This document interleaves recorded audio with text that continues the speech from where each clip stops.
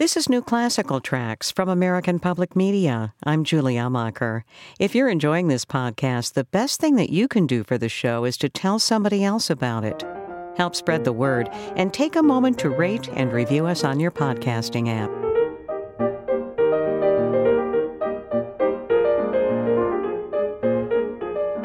On her new recording, Lara Downs is reconsidering Scott Joplin, who he was and what he did. She says there's a lot more to him than the movie The Sting and the Maple Leaf Rag. He was an incredible innovator who really brought American music into the 20th century. So let's dig deeper into his legacy on this new recording called Reflections, Scott Joplin Reconsidered, with pianist Lara Downs. I'm Julie Amacher, and this is New Classical Tracks from American Public Media.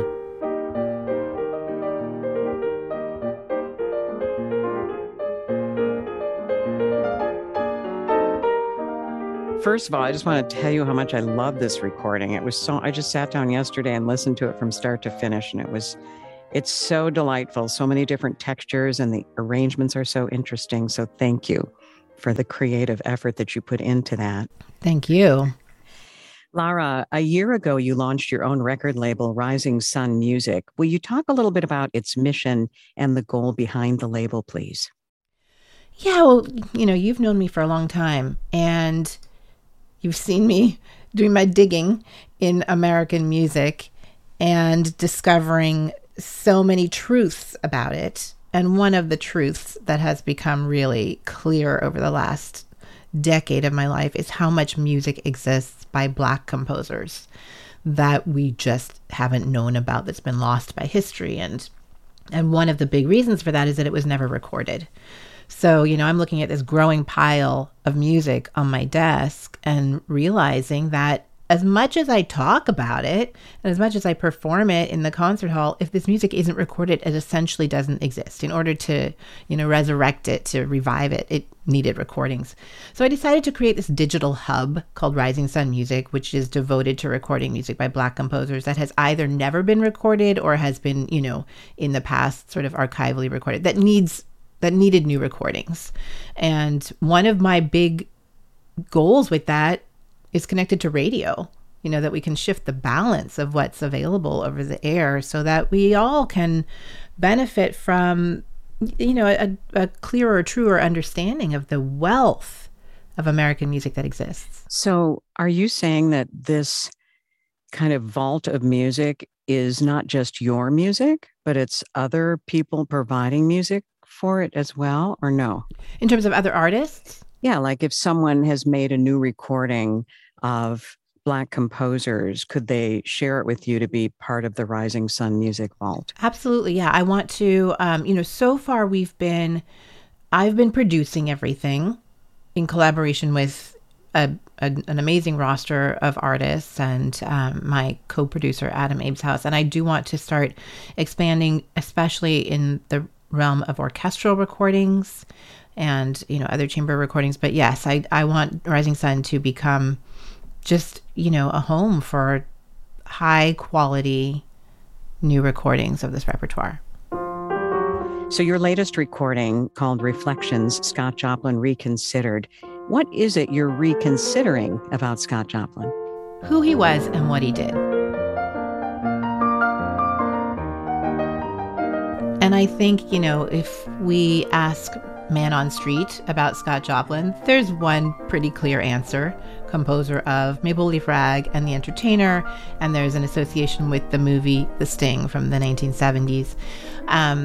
I think there's so much more to know about the music and the man behind the music, and just this incredible innovator who really brought American music into the 20th century, who came out of a 19th century tradition, both in European music and American music, classically trained, sort of existing at this crazy crossroads that was the turn of the century, where people are moving all over the place and stories are colliding and cultures are, connecting, and more or less invented ragtime, which then leads us to jazz and everything else. And so without this music, our 20th century music doesn't exist. I was just thinking of the phrase, necessity is the mother of invention. And he was kind of put into that position. And that is sort of how ragtime came to be. Would you say that's true? I would say that's completely true. And I would say that that is true about most of the Black composers whose work I'm investigating. You know, doors are closed, you open your own doors.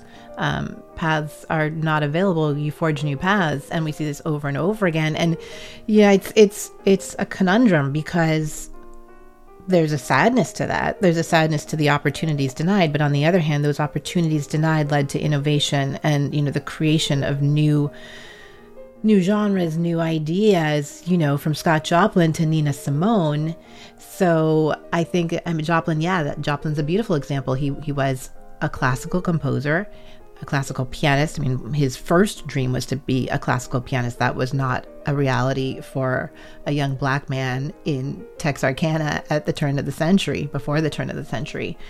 So you go on the road and, you know, you play the music that you are able to play, allowed to play, in this case, ragtime, and ragtime is just beginning. And so Scott Joplin becomes the king of ragtime. I love that, though, that he is known for that. And it's also interesting to me that when he died at a very young age, ragtime also basically died. Can you talk a little bit about that? Yeah, it was an incredibly short window, ragtime, as, you know, as a musical form and as a national craze. And I think it's so illustrative of the speed of life at that time. So ragtime originates, you know, just before the turn of the century, and it's coming from a mix of things. It's coming from sort of a 19th century parlor tradition, but with the transformative addition of syncopation, which is coming from, you know, the Black tradition. And so this new sound is born. And then at the 1893 World's Fair in Chicago, 27 million people encounter this sound. And we all know how much we like syncopation, right? It's like a necessary ingredient. And so, it just explodes. And, but then by the 19 teens, what's happening? There's this new stuff coming out of New Orleans. You know, there's the jazz is finding its way into the consciousness. And so, it took over. And by the end of the teens, ragtime was done. Lara, you were learning The Entertainer along with so many of us after the movie The Sting came out in 1973. I would love for you to share that experience of you seeing that movie. And what was that like? What went through your mind as a 6 or 7-year-old? And why did you want to learn this music? I've been thinking about this so much. I mean, I loved the movie and the music really spoke to me. I kind of think in the same way that it spoke to American audiences in, 1893, because here I am, this little kid who's really, by that time, even by the age of 7, I was pretty deep into classical music. My sound world was classical music. So I hear this and it's really exciting. It's really fun.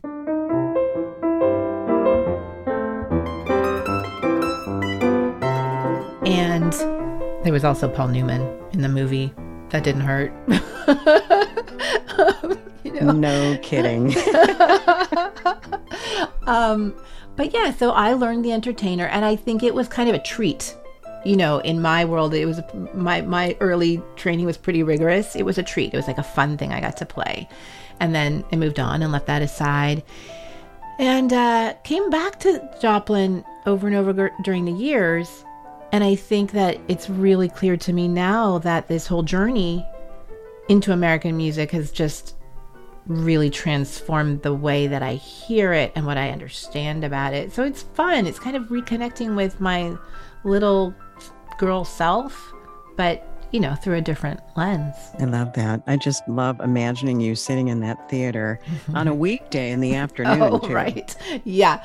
So we were homeschooled, which was very loosely interpreted, and my mom would really very often take us to this movie theater in San Francisco called the Castro Theater, an old Art Deco theater, and they would show these double header matinees, and so we would get parked there in the afternoons. I mean, it was an education, definitely. I love it. There's an inscription on the title page of The Entertainer that sparked an idea for the arrangement you feature on this recording. It's piano and mandolin, a duet. Can you talk a little bit more about that? Yeah, it was really easy and kind of obvious to me what I wanted to do with many of these pieces, but I will admit that The Entertainer kind of posed a problem because we've heard it so many times, and I didn't want to just play another piano version of The Entertainer. And then I realized I'd been looking at, the answer had been literally staring me in the face, because the title page of the piece, Joplin dedicates The Entertainer to James Brown and his mandolin club. This was the thing that was really popular at the turn of the century, these mandolin clubs. And so I thought, well, how fun to do this as a duet with mandolin. And so I connected with this great mandolinist named Joe Brent, and we recorded a duet. And actually the piece just worked out so beautifully for that, because, it's divided into these little 2-bar phrases. And so we just kind of tossed them back and forth.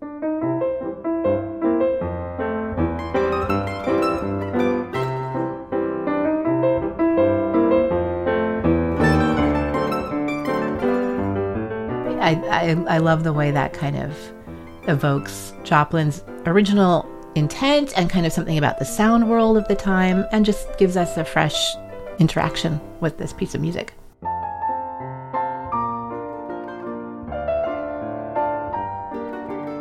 You play these pieces so effortlessly, Lara. I mean, they just flow from your fingertips. Can you share maybe a behind-the-scenes story of what it was like for you learning some of these rags? Were there any challenges that reared their head as you were trying to work your way through the syncopation? You know what I think, actually, and I'm putting out a new edition of the pieces on this record through my Rising Sun imprint with Theodore Presser.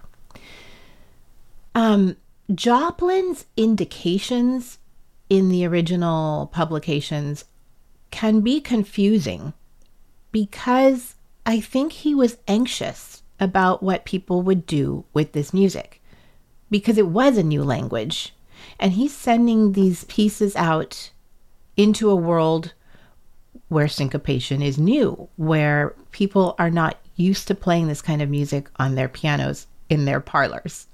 And so he keeps writing things like, don't play this too fast. And he's really, really specific about, what syncopation is and how you have to do it.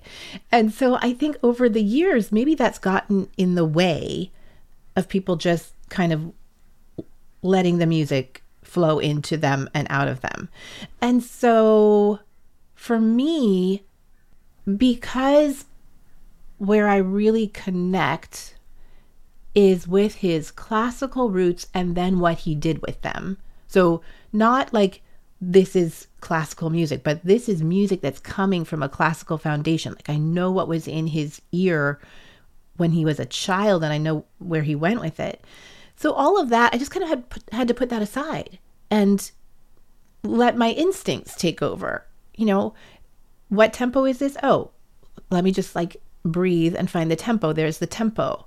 What's the phrasing? Just let it come through, and not get all hung up on these indications, which I think are sort of preventative measures that he's taking so that people don't play the stuff badly. I think, though, when you said that he makes these notations like not to play it too fast, I remember that actually being a real issue as a young piano student, wanting to play them really fast because it felt more fun. But they really aren't designed in general to be played that fast, are they?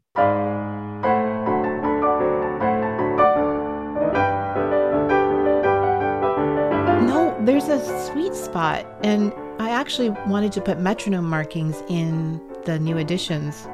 And I was like, wait, this is 72 again. It's 72 again. Because there is just this kind of natural place where they flow, but they also groove, and they also have the energy that they're meant to have. I really feel like that. I don't know exactly where that came from, the don't play this too fast. But clearly something was happening that he needed to address at the time.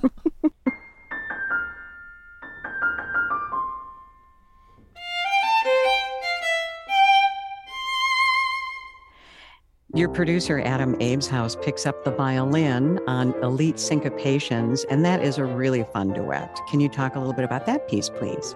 This is the second time that I've convinced Adam to take out the fiddle in the studio. Adam's a great violinist, and, he gets busy with all of his gear and equipment when we're recording. But the Elite Syncopations duet, we kind of just did that. I think it was late in the afternoon on one of our session days, and it's always really fun for us to play together.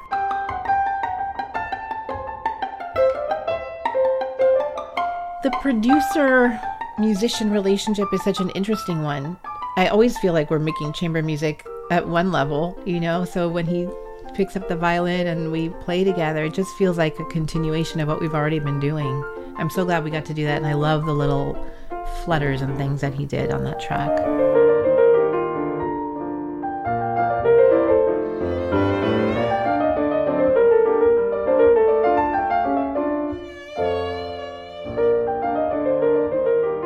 Yeah, it's really, really delightful.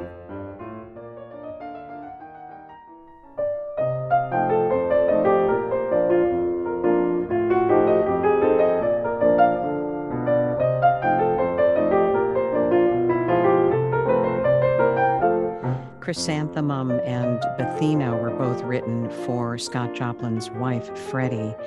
And the first was to woo her, and the second was to mourn her just 10 weeks into their marriage.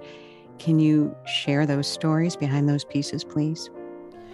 He had a sad life when it came to his personal life and his romantic life. He'd been married a first time, and that marriage had fallen apart because his infant daughter died, and the marriage crumbled.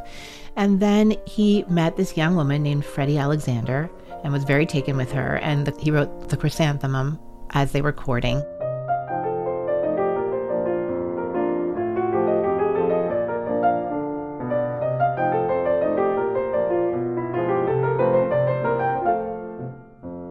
They were married, and she died of really complications from a cold just 2 months into the marriage, and he was really devastated. And he wrote Bethina during that period of mourning.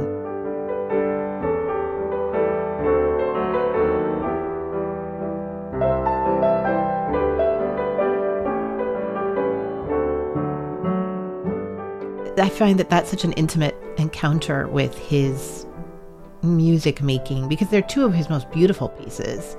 The Chrysanthemum has this really gentle, lyrical sound to it, and in a way it's one of the pieces that really does go back to the classical influence. It starts in this very 19th century vein, and then Bethina is just a heartbreaker. And if you know the context, if you know where that's coming from, you really feel it deeply.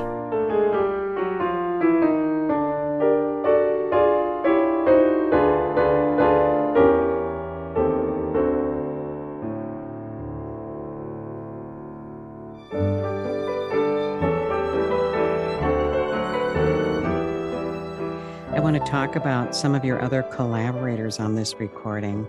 The Magnetic Rag is really delightful. Who's joining you on that piece? That's the band. We put together a band for the album. Kevin Sun on clarinet, Judy Kang and Chiara Fassi on violin, and Tia Allen on viola, and Eve Dharamraj on cello. And these are just great players. I've worked with them in other contexts, and so we pulled everybody together and had so much fun making music together. And then the arrangement itself is done by Steve Buck, who I've been working with for several years, originally through the project that I have been doing with the baritone Thomas Hampson. And Steve did all of the arrangements for us on that project. And he's just so great at sort of capturing mood and color. And that was a really wonderful opportunity with these tunes, because what I was hearing in the solo piano versions were colors and textures that I wanted to expand upon. So it was just such a great opportunity to pull in these different instruments and make that happen. And this was his last published work. How does it reflect the possibility of new ideas yet to come? So Joplin's last years were spent in New York, and he had come to New York to produce his opera Trementia, which is a whole other story. And it's a sad story because he was never able to do it. And that was really the great disappointment of his life and kind of the crashing and burning, I think, of his, musical vision. So after he had given up on realizing that dream, and he was in a steep physical decline, he was suffering from complications from syphilis, and his last years were just so difficult. And Magnetic Rag was the last piece that he published. And I think that it has a melancholy to it, certainly, but it's also, for me, full of the sounds of New York City at that time.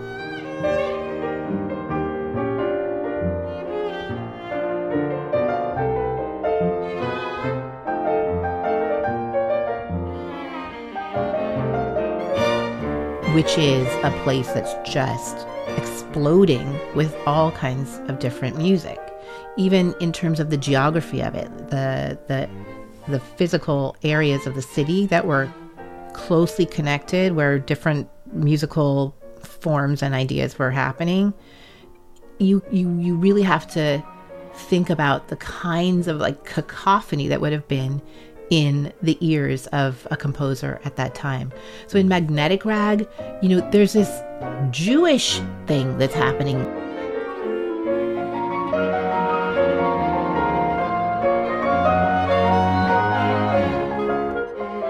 And I remember I was sitting and playing it, and I was talking to Steve, and I said, Steve, there's like a klezmery thing happening here. What can we bring a clarinet into this and really make that pop?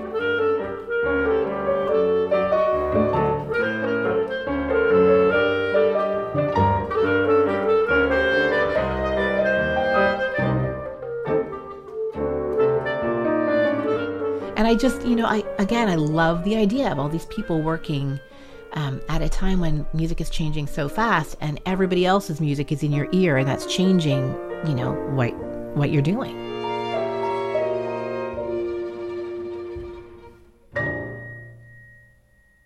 There is a world premiere recording with baritone Will Liverman, a picture of her face. Where did you find this piece? So this is such a great example of the music that is sitting right there for everyone to find, and we're somehow not finding it. There's this huge digital database of public domain sheet music, IMSLP. We all use it. And I was just going through all the Joplin stuff to make sure there was nothing I was overlooking. And there's this song, an art song called A Picture of Her Face.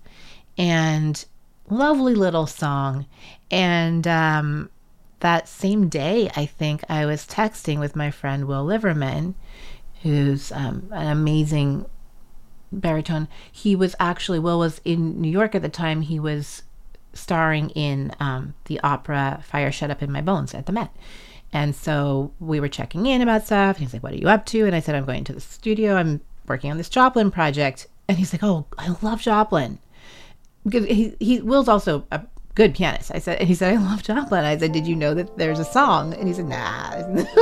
So I sent it over to him, and there we went. And we found a time to connect and go into the studio.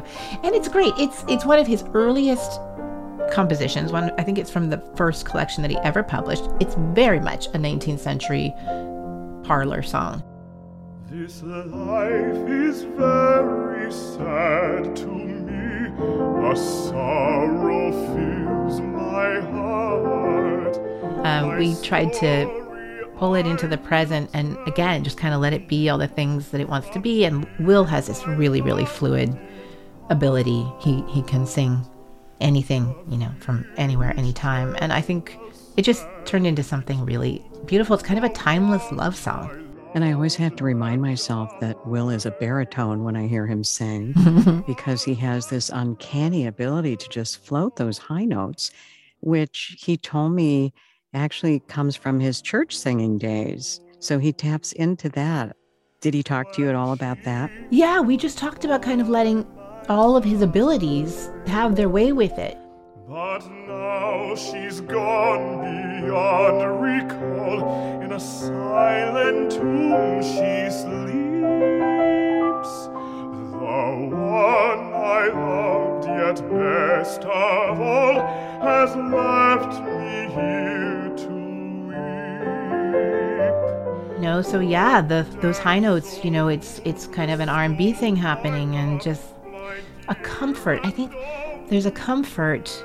It's kind of what we were talking about when it comes to the tempos and the rhythms, because we are accessing this music from a place 100 years down the line, So just the same way that Joplin is writing Magnetic Rag and there are new sounds filtering into his ear at the time, we are translating this music through everything that we know, everything that we have in our fingers and our voices from our own time and our understanding of history. And I think that's the honest way, that's the authentic way for us to interpret music at this point. My eyes are oft times looking on a picture of her face.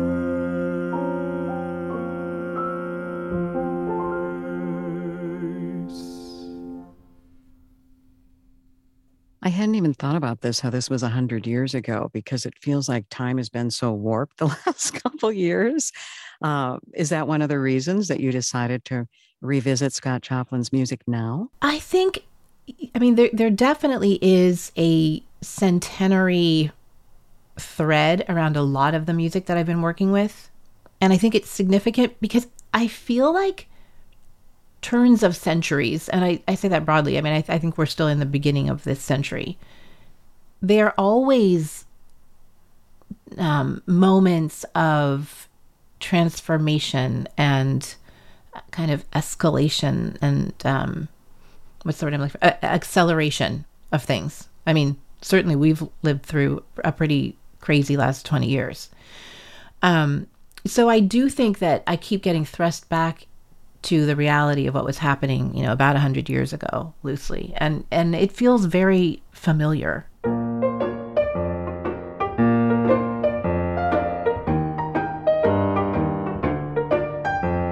Eugenia is a rag that's new to me. And the recording lists only you playing on this piece. Is that right? Because I'm hearing this plucking sound in there that makes me think somebody else is joining you. You're hearing a lot of stuff inside the piano that we put in there. Because I kept saying to Adam, I want to play around with different sounds and different colors. And he's like, okay, hold on a second. And he goes and starts getting all these rolls of tape and some chains and some stuff. And he's putting it in the piano. And he said, okay, sit down, try it again. And it does.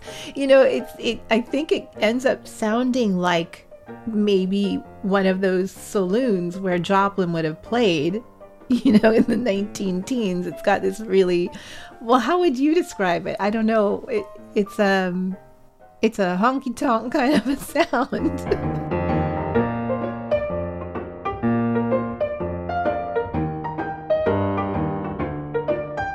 That is definitely what I was hearing. And I kept looking at it going, well, is the mandolin on this one? Why am I hearing this plucking? I got to ask her about that. I thought that was ingenious. So I didn't see that anywhere, like in the liner notes, talking about that, how you did that, how you recorded that. That would have been fun to have like a little, in parentheses with added percussion inside the piano or something. We should have filmed the recording session, but I kind of like it that it's a mystery, actually.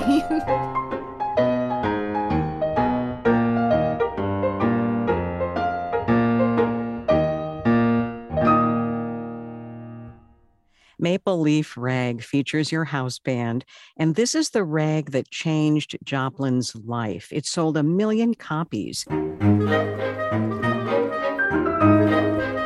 do you think it is about this rag that has made it so popular? Isn't it funny how some things are just great? Right? They're just great. And I kept, as I was going through all the rags and, making my choices for the album, I think I kind of kept hoping to be surprised, to find something that was better than the things that we love.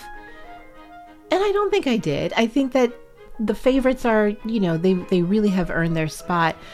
And it's amazing. Maple Leaf Rag just has this infectious energy to it. I don't know if you noticed at the end of that track, but I giggled and Adam left the giggle in because it was just we were having so much fun.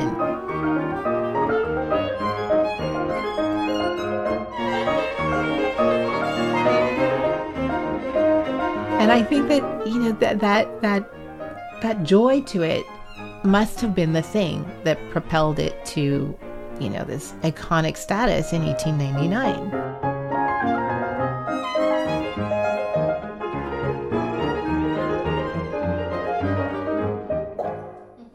I love the band pieces, especially because you all do sound like you are just having a blast. It's so much fun.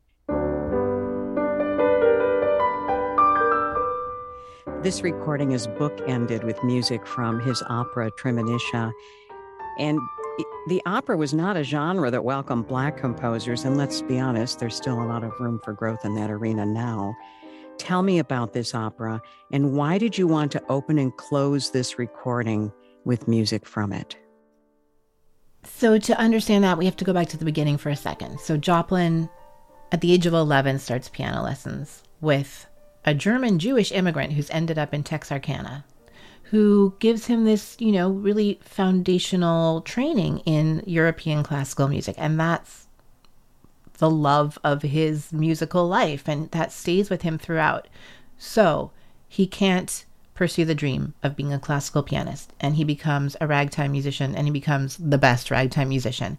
But the whole time, he is writing 2 operas and a ballet, and he does not let go of this love of classical music. And by 1907, he comes to New York with the dream, this really specific vision of writing the first Black American opera. It tells a Black story. It's set in the rural South. It's using the blend of classical symphonic writing that he knows and, pulling in from ragtime. And he knows exactly what he wants to do, and the world's not ready for it. We're not there yet. So it was really important to me to set the record up with music from Tremonisha, because I think once you know that, once you hear what he's doing on this very profound, very personal level, you can't hear the rags without that element. You can't divorce those two things. And I think that your experience is sort of just, richer and more authentic because of it.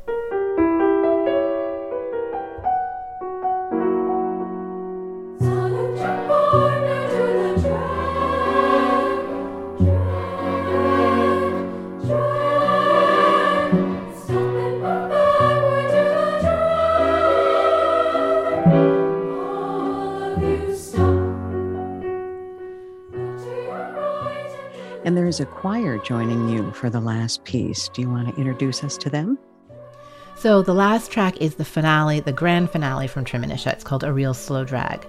In the opera, it's this big, operatic scene with full chorus. And what I wanted to do, as with everything that I'm doing these days, is to make some connection to the future. We're looking back. This is music, again, from 100 years ago.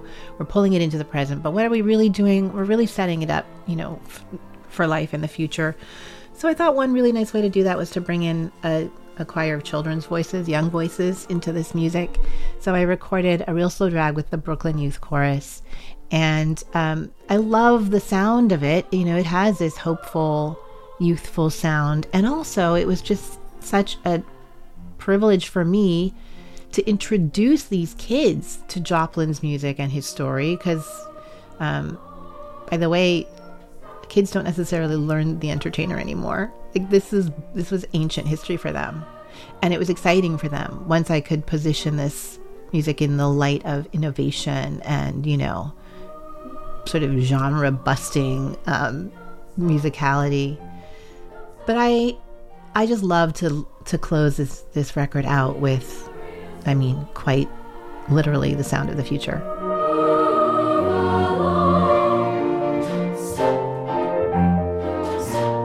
Dancing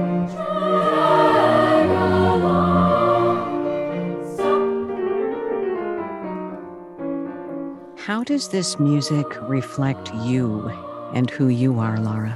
I think I'm lucky enough to be what Joplin wanted to be. You know, no one's getting in my way of expressing myself in many different ways, in many different genres, of making the music I want to make for the audiences I want to engage.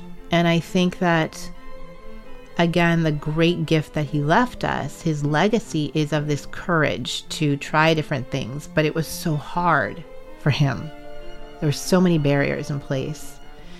And I think that those of us, especially artists of color who are living now and having the incredible experience of, for the first time, connecting with our legacy, for the first time, really, you know, being able to bring the music of the Black artists who came before us to the general public and having that be welcomed, but also feeling a freedom to, you know, walk many, many different paths and bring many different ideas together.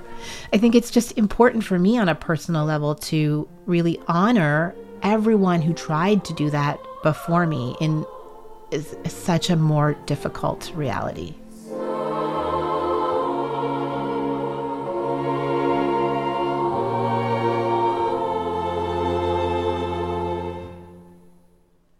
I'm wondering what you might have discovered about yourself in putting this recording together that maybe even surprised you. I think, let me think about that for a second.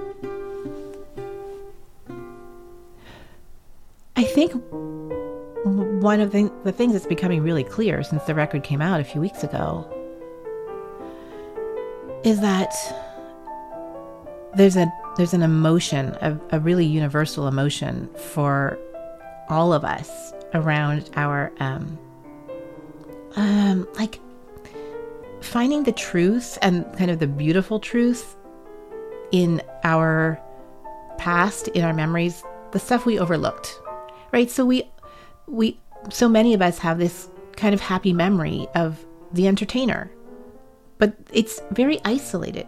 And I think that to go back to that and revisit it in the context of a story, this really fascinating story that we didn't know, and where that story sits in the much bigger picture of the music that we know, all kinds of music that we know, there's something really illuminating about it. And I think it extends way past the music. I think it's something about American life and understanding where we come from and the opportunities to connect with other people's stories. I'm feeling that really, really strongly in this moment.